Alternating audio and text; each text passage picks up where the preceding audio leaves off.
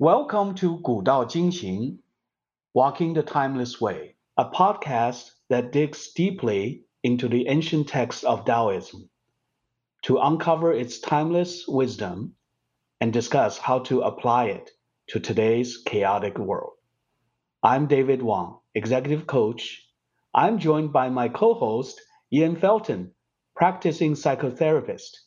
Good morning, Ian. Hey, David. How are you doing? I'm doing pretty well. It's definitely fall is coming. Oh, wow, wow! I miss, the fall season in your area. Lived there for several years and remember, especially the foliage. Mm. Beautiful. Yes, fortunately we're still a little ways away from that, but you can feel fall in the air, particularly in the mornings these days. I see. I see. Yeah, that's great. That's great. How about you? How are you today?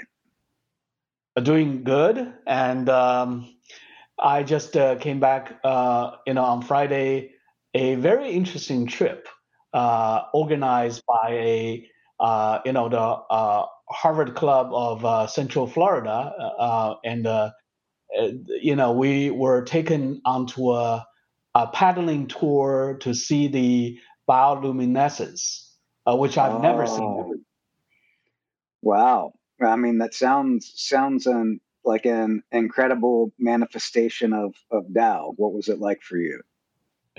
it was it was very interesting because I wanted to uh, plan this trip, with my wife for a while, and so they organized this trip. So we thought that was probably a good spot they picked, for for this kind of event. But at the same time, I'll tell you, it was my first time to do the kayaking. So I was a little bit anxious about uh, how to maneuver on the water, and especially at night. I know you know in this area, there are manatees and the crocodile, the alligators. So fortunately, I overcome my fear, and we went on a very nice trip with the group. It sounds very, very fun. Yeah, yeah, yeah. Actually, this is something that happens to be our topic today about human minds, humankind's relationship with nature, and especially how to survive in nature. Hmm. Yeah, we're going to talk about all of that, and there's definitely some tales of kayaking and involved. Wow, look forward to it. Look forward to it. Yeah, so let's get started. And we being studying Taoism, and a lot of the Taoist wisdom is connected with nature. So Hmm. I want to ask you. Recently, you shared with me that one of your favorite shows is Alone. I haven't seen it. I saw some of the trailers, but I heard it's been very popular in recent years. Yes, they just finished season 9, which I haven't seen season 9, but I've seen all of the previous seasons, Hmm. and it became a bit of an obsession for me for a while when I had COVID. I was in quarantine for Hmm. a while and really just stuck in a room. And I got through a lot of that time by watching a whole lot of seasons of Alone. I see. I see. Yeah. What what captivated you, and what really attract your attention? To because there are many shows out there. I know during the pandemic, everybody is going on a binge, like it's trying to spend a lot of time, not out, maybe not with the friends, but they enjoy the shows.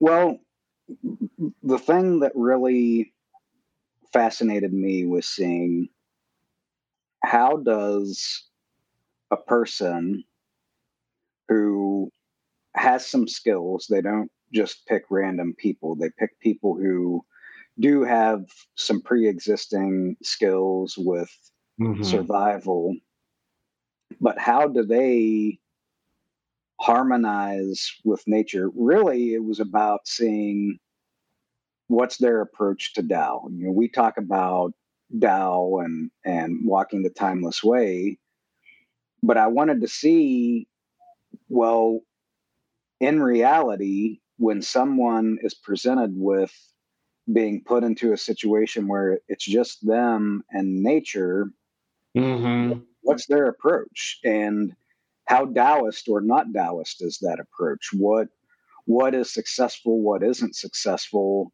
And I almost felt like it was a great laboratory for testing out some of the concepts in Tao Te Ching. Wow, that's very interesting. Could you give us, some, examples, to kind of illustrate how, Tao is manifested, in a certain situation or with a certain individual in the show? So there were quite a few people who, well, first I'll paint the picture. Each season, for the most part, there's a couple of one-offs, but for the most Hmm. part, there's 10 people, and they drop them off in a really remote area. That the areas have been surveyed beforehand just to make Hmm. sure there's pros and cons to each area, but they're far enough apart that people aren't going to encounter one another. You're going to be limited to your certain area of this Hmm. Hmm. place. It changes from time to time. They've been on Vancouver Island. They've been in Labrador area in Canada. They've been in Mongolia. They've Hmm. been in lots of different places, Patagonia. And so there's a mix of people with varying skills, varying personalities, and the formula is simple. You get dropped off in your location with a set of 10 pools that you've selected out of potentially 40. You had 40 options, and you get to pick the 10 that you want to depend upon.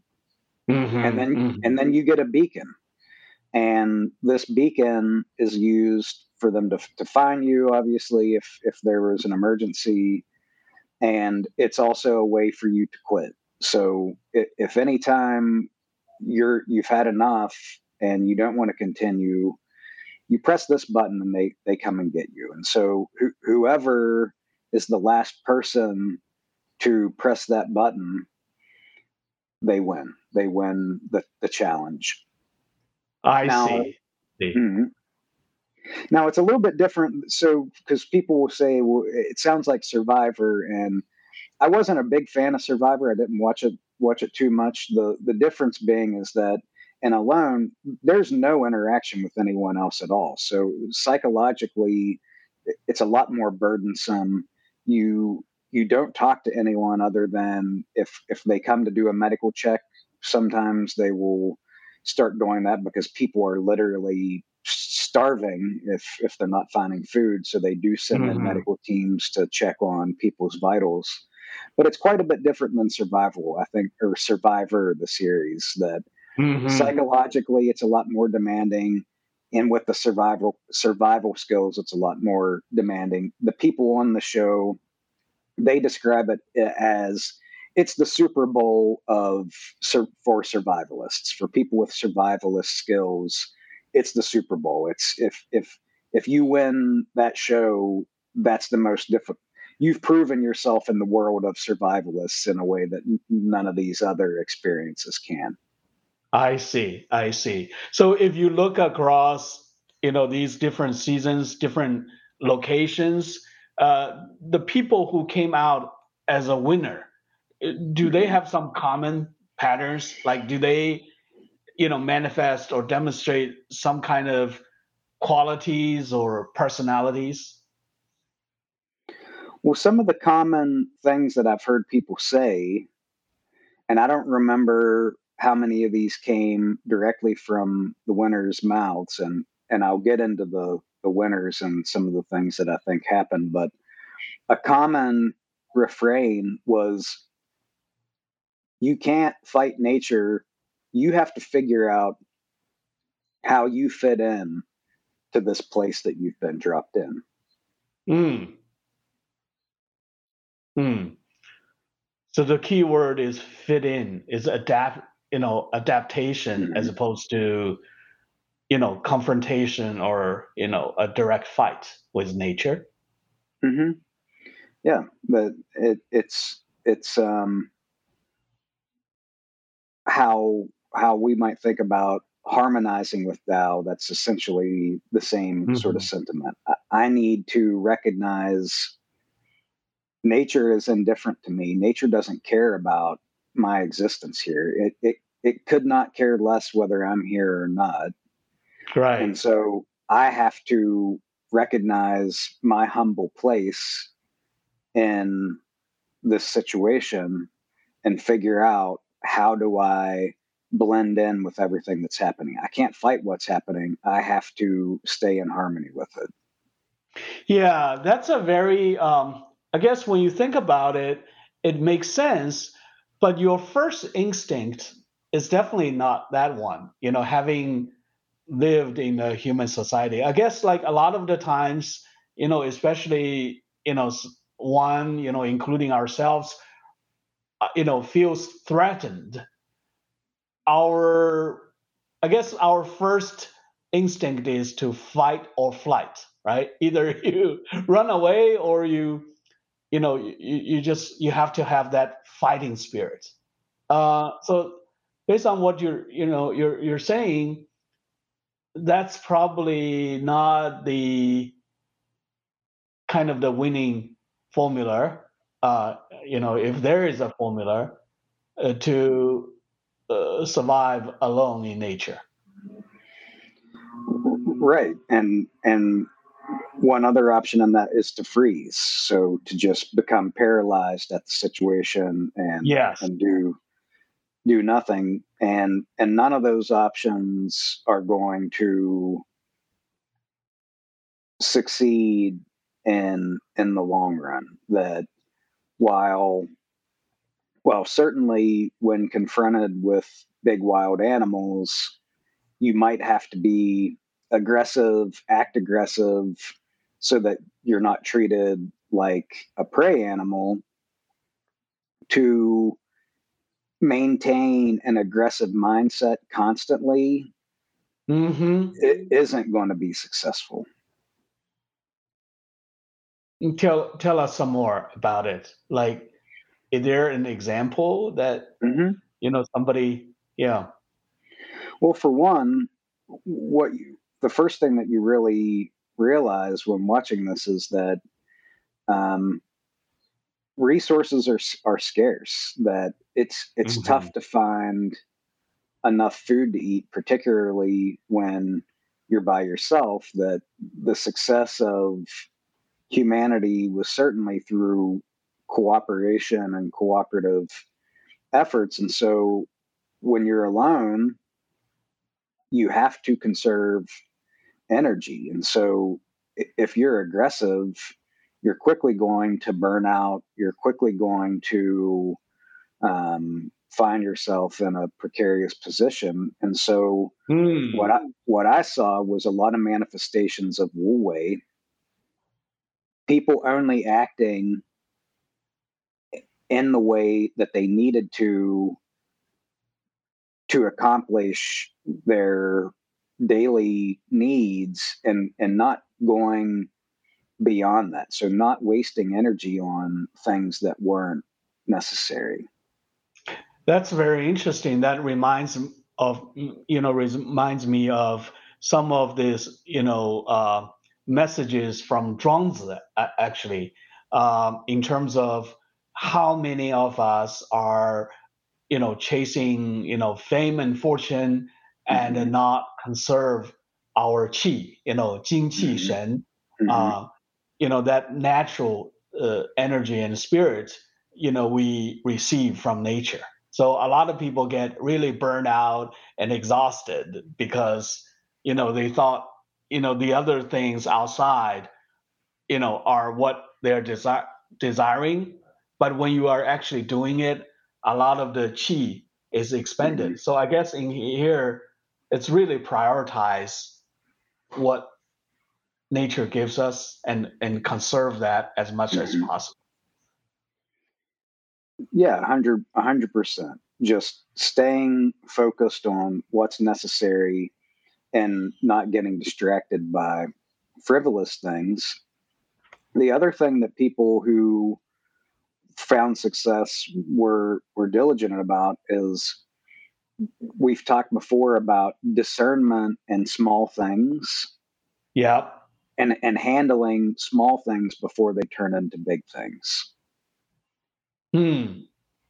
That was For a example.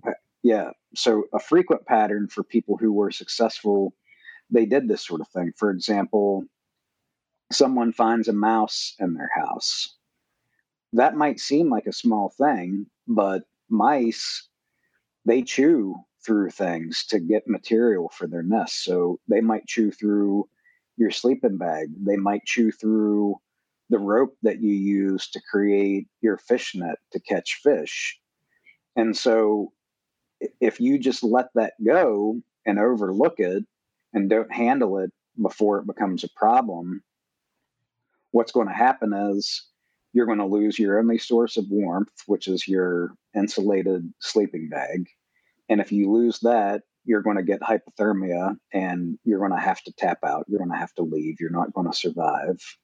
It could potentially chew through your fishing nets. And so you can't catch fish, or not as easily. So the people who were very diligent about, as soon as they saw evidence of mice or anything that could potentially create those problems, they would immediately focus their attention on eliminating the mice from the area. So they would create traps. They would create enough traps as possible, as many traps as possible, to where the mice just wouldn't have a chance to succeed in um, doing these destructive things. Well, That was that's very one interesting. example. Yeah. I guess in order to do that, you have to pay attention all the time. Hmm. Sometimes in a busy lifestyle like we're living, sometimes I feel like we are oblivious of many things around us. Hmm. A lot of the small but vital details we totally miss because our mind is so preoccupied with with something else. How can you pay attention to Hmm. those little things that are you know uh, accumulating, or their potential dangers or threats or challenges? Yeah, 100%. That if you think about our modern society, since 2007, I'll say we can almost separate. I think historically, I don't know that anyone's doing this yet because it's still probably too soon for most people to see the effects. But Hmm. we're probably going to be able to put a dividing line in history starting in the year 2007, because that was the first year of the smartphone. That's when social media really erupted: Facebook, Twitter. And historically, I think that's going to be a defining line, because Hmm. at that point, the number of distractions that consume people, that became such a huge amplifier. And I would say that for most people now, we probably spend most of our time distracted. Yes, yes. We are all, to some extent, I think, living in that world of distraction. Those distractions, they must have implications of how our cognitive process works. Yeah, it's just comparing it to the focus that you have to truly survive as a human. I would say that the only way that we can afford to survive with that level of distraction would Hmm. be if we were somehow kept animals or pets. Hmm. Are we already? We're on the way to it, to being like that. Well, I think the proof is in the pudding that if people can spend this much time being distracted, not paying attention, I think, when you look at how nature actually works, the only things that can survive being that distracted from things and that disconnected from what's going on is if you're some kind of domesticated animal or pet of some kind. Well, then you need a master, or you need some kind of owner, Hmm. uh, to adopt that pets, right? Because Hmm. otherwise, but who will that be? Uh, it's not nature itself. It Hmm. must, maybe a small group of human beings.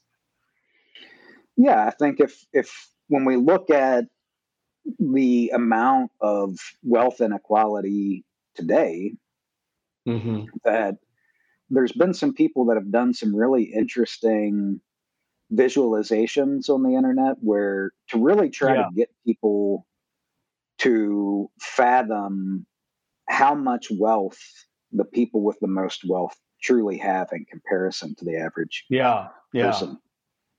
They've done things like make a box on a screen and say, this box represents $10,000. And then you can, they'll do like the net worth of the average person. And, you, it Right. just, it barely takes up any space at all on the screen.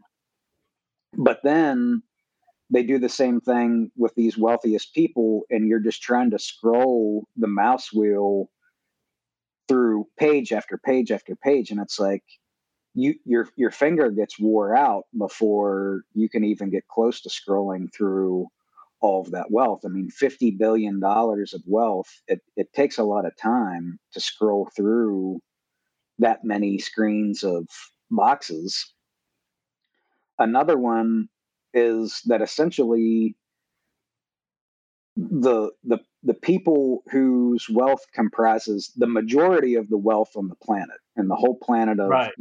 8 billion people now, they could fit on one 747 and there'd still be seats left on that plane. I see. I see.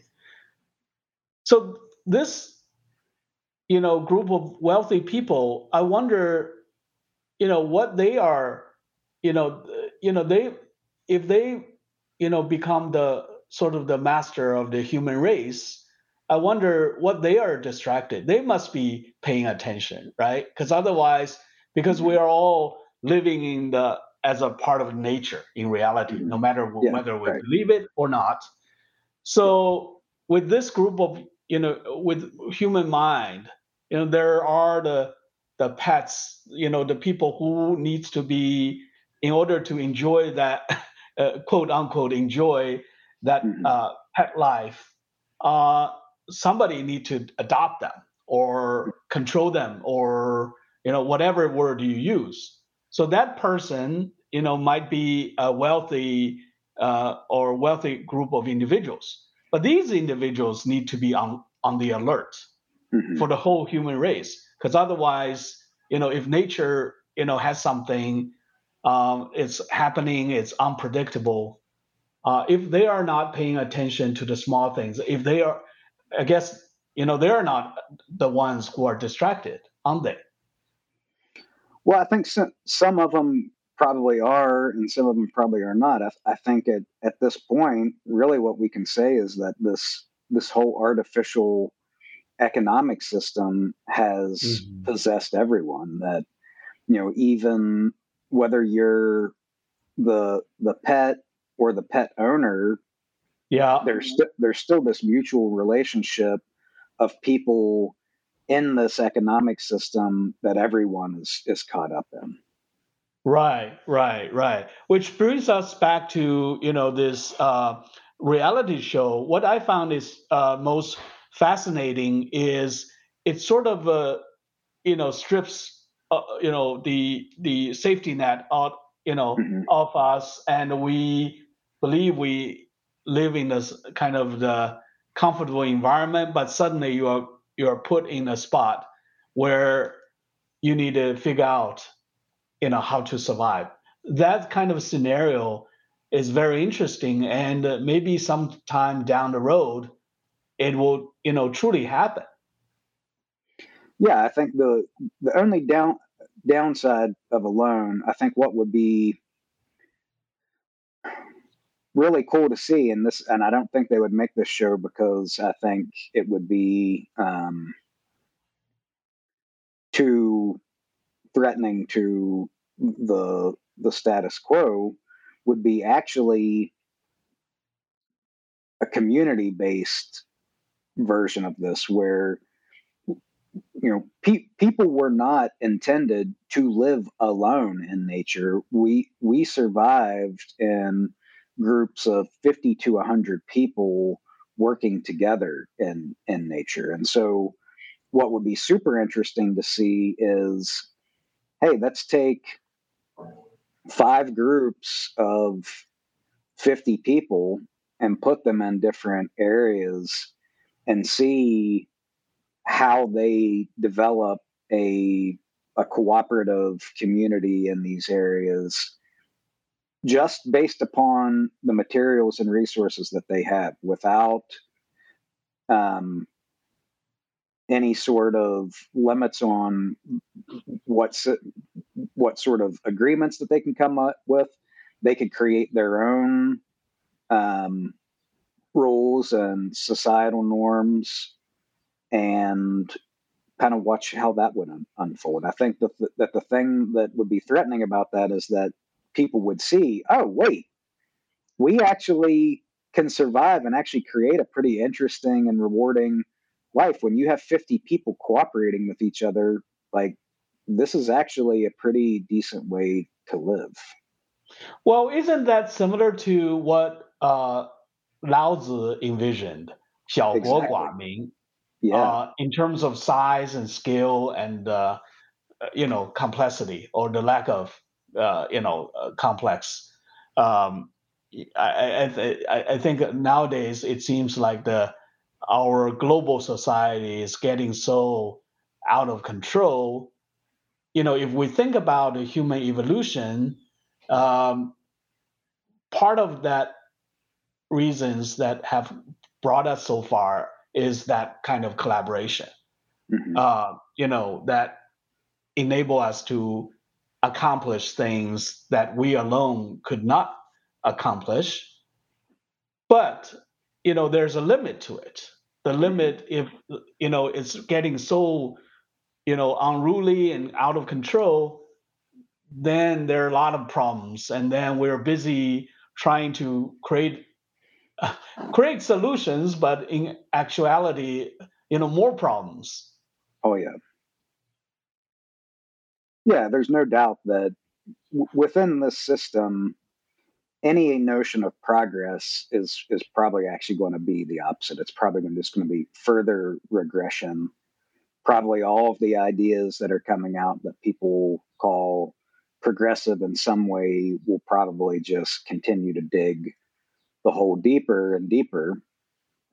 Hmm. And so, like with all what we can call there's this idea of a dissipative structure. And I know I'm just kind of throwing this out Hmm. there, but essentially what a dissipative structure is. It's a structure that, for it to maintain stability and not completely fall apart, it has to keep continuously being fed energy from the outside. So the human body is an example of a dissipative structure that it only stays together so long as it's converting external resources into the energy to keep itself going. As soon as that stops, that structure is going to dissipate. It's going to fall apart, and it'll happen quite suddenly. It's not a slow process. I mean, if you stop drinking water,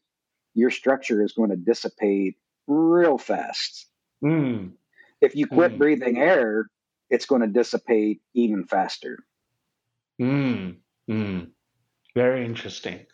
So Well, I, yeah, go ahead. the connection I'm making then is to this system that we're all living in. It's also a dissipative structure, and we can see, based upon all the things that have happened with COVID, supply chain, the supply chain, and what's the supply chain based upon? To a large extent, we're seeing it's based upon these factories in China. So Hmm. when one of these cities shuts down in China, look at the huge disruptions then to the supply chain around the world. That structure already immediately starts dissipating. Just, one big city in China can make that structure just start wobbling like a teetering top. Right, So right. so you know we keep seeing more and more confrontation between the U.S. and China, and obviously that can only be a problem for this whole structure. And what we can see then is the fragility of this global structure, economic structure, supply chain structure, and how wobbly it is.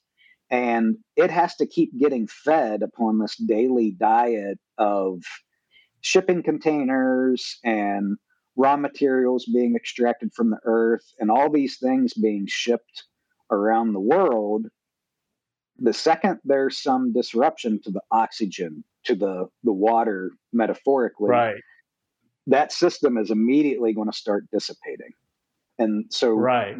that's the same situation that we're in today. Very interesting. I feel like throughout of human history, human beings are kind of wrestling with what you're describing. One thing that immediately to mind is the early Christian churches. Like Mm, just reading some of the letters from Paul, talking about the church working as a human body. mm, The role of the members to that body. I find it's very interesting because um, there must be a lot of divisions and conflicts, desire to just be all by themselves. mm, But at the same time, there's also this imperative, this need to working together as a body. So mm, that kind of tension existed, and Paul was trying to write to the different churches and trying to give his point of view on that.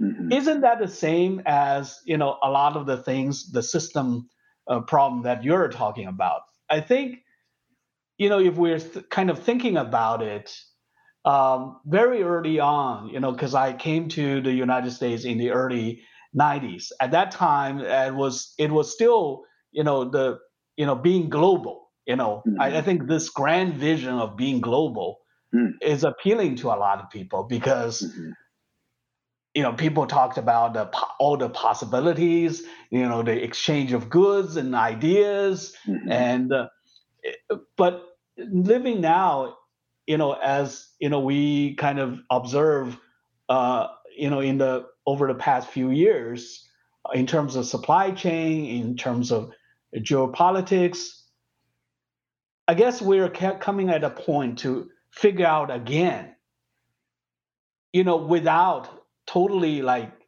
tearing apart the Hmm. not only the social fabric but also the global fabric, right? So there's a lot of tendencies, moving toward that and say let's not talking to each other or working with each other. But that's I feel like that's also is against the human evolution. But at the same time, if we are dogmatic about that human evolution and try to force it and Hmm. create this Yeah. human global humility without human a community without taking into account individual needs, national needs, local needs, then no one is solving those needs while pursuing that global vision. It's problematic again. It's Hmm. also very challenging.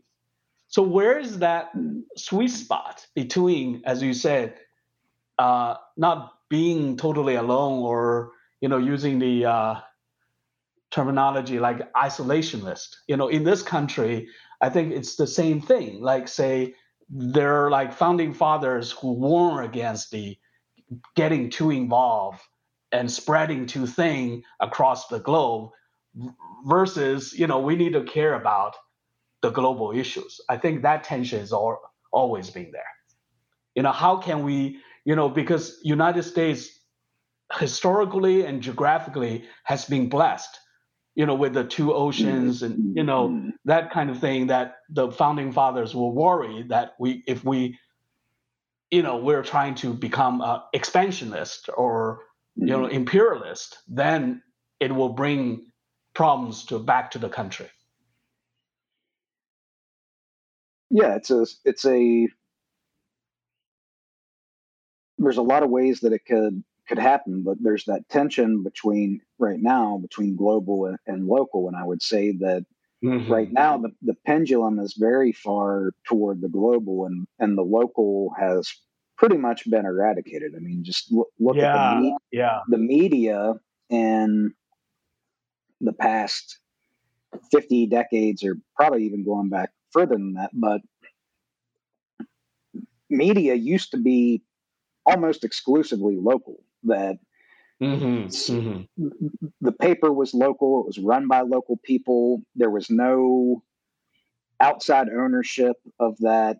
And while yes, the local media could still certainly be biased in favor of certain local people, Yep. most people's worldviews centered around what was happening at the local level. And to some extent that's true, but almost all of these local newspapers now are owned by global media companies, or at least conglomerate media companies whose owners Right.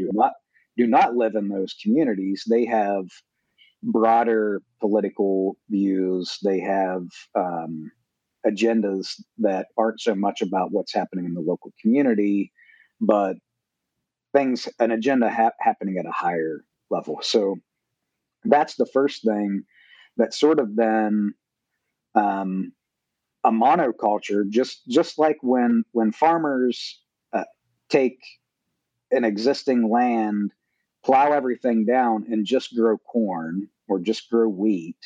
We talk about that being a monoculture and how devastating we're seeing that is on the ecosystem. That when there used to be this network of plants, this heart network of species, and all that's been stripped away, and now there's just one plant, the devastating effects that it has.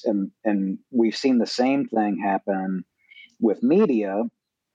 And so we can see everything has been pushed to an extreme in a global way at the Mm. cost of eradicating the local. But here's the thing, all ecosystems are local. There's emergent properties global, like in the case of carbon output and global warming, Right. but ecosystems happen locally. That's where they emerge. And so how do we navigate the global and the local? Well, obviously a lot more attention has to be placed on the local, but the problem is that the local now is just a means to an end to a global economic system that very few people genuinely profit from. And so the local, rather than being the epicenter, is just something to extract wealth out of. Right, right, right. Um, I'm thinking, you bring up the global global local dynamics. Um, Perhaps another dimension is the individual. So global, local, individual. Sometimes I was wondering, to reverse the tides, to turn the tides, whether eventually it has to come out of the individual, a deep individual, to bring that change. Because I feel like a lot of times the world today, that we see today, we don't like it, but there's so many. It's also the collective force, right, Hmm. of the all the individual choices Hmm. that give power to this world. Wouldn't be that the same?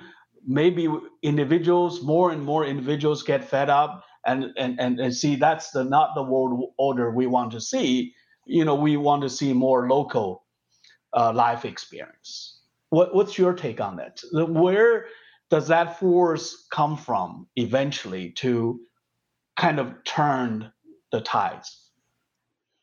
Well, ideally, yes, it would happen that way. I think that the genius of social media, though, if you look, whether or not it was deliberate or it just happened as a consequence, things like Facebook and Twitter, that has become the receptacle for everyone's frustration with this system.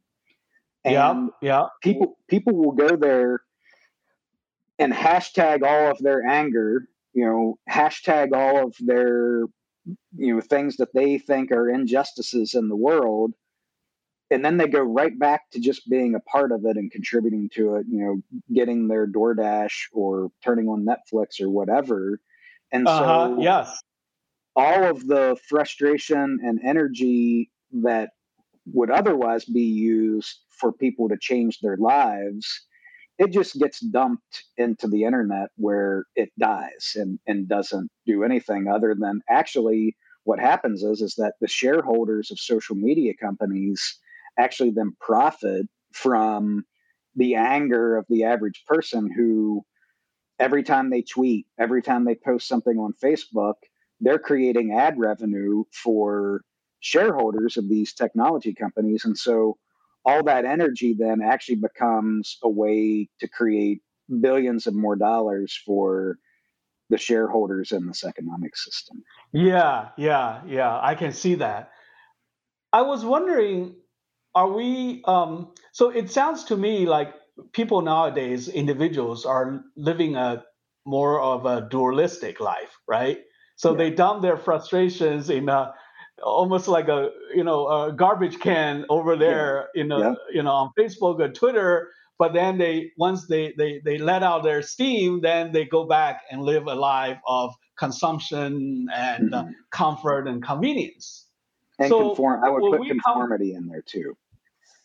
Could you say that again? I would also add conformity to your list. That's a very important word to add. Comfort, Conformity in the real world, right? yeah, To conform to the social order. yes, comfort, convenience, conformity. I would say those are the three C's of what this economic system, how it makes us pets to I it. see. Is this what life is? I've been always told that we should have sort of the congruence or consistency or integration of our lives. Hmm. That's where integrity comes about. But this kind of life we individually live, like you have a role or maybe a mask in the real life, and then you show your true feelings, on social media. Hmm. Would that bring a problem, or that's just the evolution of a human existence? Because these two things seem to be you can switch back and forth now. I mean, tell me more about what you're wanting us to focus on in that dynamic. This dynamic between our online selves and who we are in our Yeah, yeah. real It seems lives. like these are can be two different things. In traditional Mhm. society, um, at least I think on the surface, you would like to individuals to be more, Mm, congruent and consistent, right? So if mhm, you're a mhm, farmer, you talk like a farmer, you behave like a farmer, right? That's what your integrity is about. mm. But the social beings, the individual beings in modern society, now it seems like we have two venues, like Oh yeah. online venue, uh, you just become as free as you can and be, if you want to be rude, then you Mhm, you become as rude as possible, right? mhm, But then you behave in certain ways in the individual society. I was wondering that kind of dualism, mhm. how does that what's the impact of that dualism on human psyche? Is it Yeah. okay thing, or is it actually eventually something, we're getting into a boiling point that all that frustration will be spilled over to the real world eventually? It's just a matter of time. Well, I haven't heard anybody put this argument out, and it's just kind of coming to mind for me right now. But it's Hmm. predicated on first in psychoanalytic literature. There's a concept known as a vertical split, and what that means is that some there's this idea of splitting where we split different parts of ourselves off, and so that they only show up in certain ways. Yep. Yep. This type of vertical splitting would be someone who, maybe they're the a pastor, but then the vertical split would be like, but then they're also, grooming the kids and, Yeah, like a molesting. father, or like right, they play a role in the family life. Is that what you mean? Like, Well, no, I mean, like, part of them, like, I would say, like, part of them presents as really good, but, as the pastor, but then they're also molesting the children in the church. I So, see. like, there's a vertical split where when they're in this one mindset of being church pastor, they genuinely believe what they're doing. But then when they go into this other mindset, like another part of them that's split off from the good part comes out, Right. and now it has its whole existence. So that's vertical splitting in psychoanalytic terms.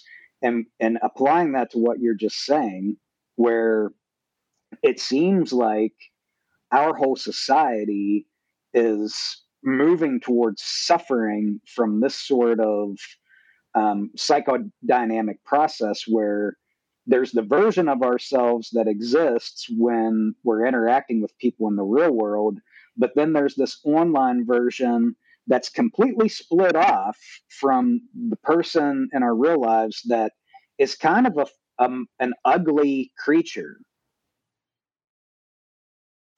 Yeah, yeah. Because I think it's always been kind of uh, so. Like, I was wondering whether, psychologically it's a healthy thing, and also morally it's a healthy thing. Because uh, the only thing I heard from the Whitman's poem is, Mm, I, myself is a yeah, multitude, right? Is a yeah. multitude. So that Hmm. means you have different small versions. I think in reality, we also shift our roles, Hmm. our response to it. It's more like adaptive responses, Hmm. adaptive behaviors in different situations. But it seems like that contrast between the offline world and real world, that contrast is becoming sharper and sharper. Exactly. I was wondering whether there's any implications that really split us um, apart. I mean, in the past, Yeah. there are different compartments, right? We're talking about compartmentalize our life, like our work life, Yep. our personal life. Hmm. But this dynamic between the online and the somehow it needs, I don't know whether eventually we are all at peace with their coexistence, or somehow with a matter of time we still need to, as individuals, need to bring them together. That's the Yeah. question. Yeah. I think it's the latter, because I think what's happening then is that people are getting fragmented. Their entire psyches are getting fragmented. And so Hmm. now there actually isn't a complete person in any realm. The person online isn't real, but the person offline isn't real either, because Right. we've created, and in the process, because people can't trust themselves anymore, that's also where this breakdown in trust is getting amplified by that same process. So this process of splitting people into fragments, now people have this awareness of, I can't trust myself, and then I think that distrust then also generalizes to everyone else. Hey, like, I know that I appear to be this decent person in public, but online I'm this monster. So how can I trust anyone in public? They're probably doing the same thing. Right, right. It's easy to kind of carry over that kind of suspicion, right? That the Yeah. yeah, yeah, yeah, yeah. So So nobody knows who anybody is anymore, including themselves. And obviously there's a lot of people that still aren't affected by this, but we're talking about this trend that's been happening since 2007, and how it seems like, it's coming along right around the same time that there's more political polarization and less trust between political parties, where people are even talking about civil war now. I don't think that's a coincidence. And I think the splitting of people's psyches is also what's contributing to the splitting of the country, splitting of the political groups, the split, the fracturing of America and the yeah, world. yeah, yeah. And the opposite of that splitting is the harmonizing, Yes. right? Right? Because, Yes. interestingly, the other day I happened to listen to a very interesting podcast called Awakening to the Meaning Crisis. In one Mm, of the episodes, it talks about, very early on, even before, Freud, the Plato talked about that, that part of the human mhm, soul, right? The mhm, appetite and also the rationality, mhm, the reasoning, and also the competitiveness. The three things, mhm, like mhm, like a charioteer, and then the two mhm. horses, right? So in that description, it seems like he used the word justice, Mhm. but the really meaning of that justice is actually harmony. So with Mhm. human nature, individuals, it seems like there's always uh, for the human individual to function well, there needs to be kind of natural harmony. Yeah. Now we are at a period, like, since we're talking about it, I feel like maybe we're just at a given point in time when everything gets disrupted and we're kind of sorting out. Mhm. Eventually, for human being to not to go crazy, Mhm. there needs to be a harmonizing force from within, and Yeah. then from within, maybe without. Yeah. Yeah, it can't be imposed, and that's the whole problem with politics, is it wants to impose itself on the individual. And for the type of change that we talk about in Walking the Timeless Way, it's a spiritual thing. So this is where all politics, especially in this system, are ultimately going to fail, because the solution that people need isn't a political one. They always fail. That's what happens. It fails over and over again. It has to be a spiritual change, and spirituality only comes from within. Well said. Well said. I can agree with you more on that. So we are at the close of the hour, and really being enjoying the conversation starting from being alone. Mm, The any key takeaway from it is, well, while the reality show, is creating a situation of being alone, we know that human beings, are not alone, although, mm, we can draw upon our individual adaptability, right, mm, to confront the situations we're put in, but not confront it in the way of in a combative mm. way, but also in a smart way, right, in an Yeah. adaptive way. And in addition to being alone, we don't want to create a big society that everything is out of control, but we Mhm, do have that connection with a small community, mhm. that we all support each other. That's the kind of the key message I take away from the conversation we're having today. Yeah, exactly. That those how important those local communities are, but that also has to be simultaneously a spiritual community for each person to Hmm. help lift each other up. I see. Well, thank you, Ian, for having this conversation with me and with our listeners, and look forward to the next one. Thanks, David.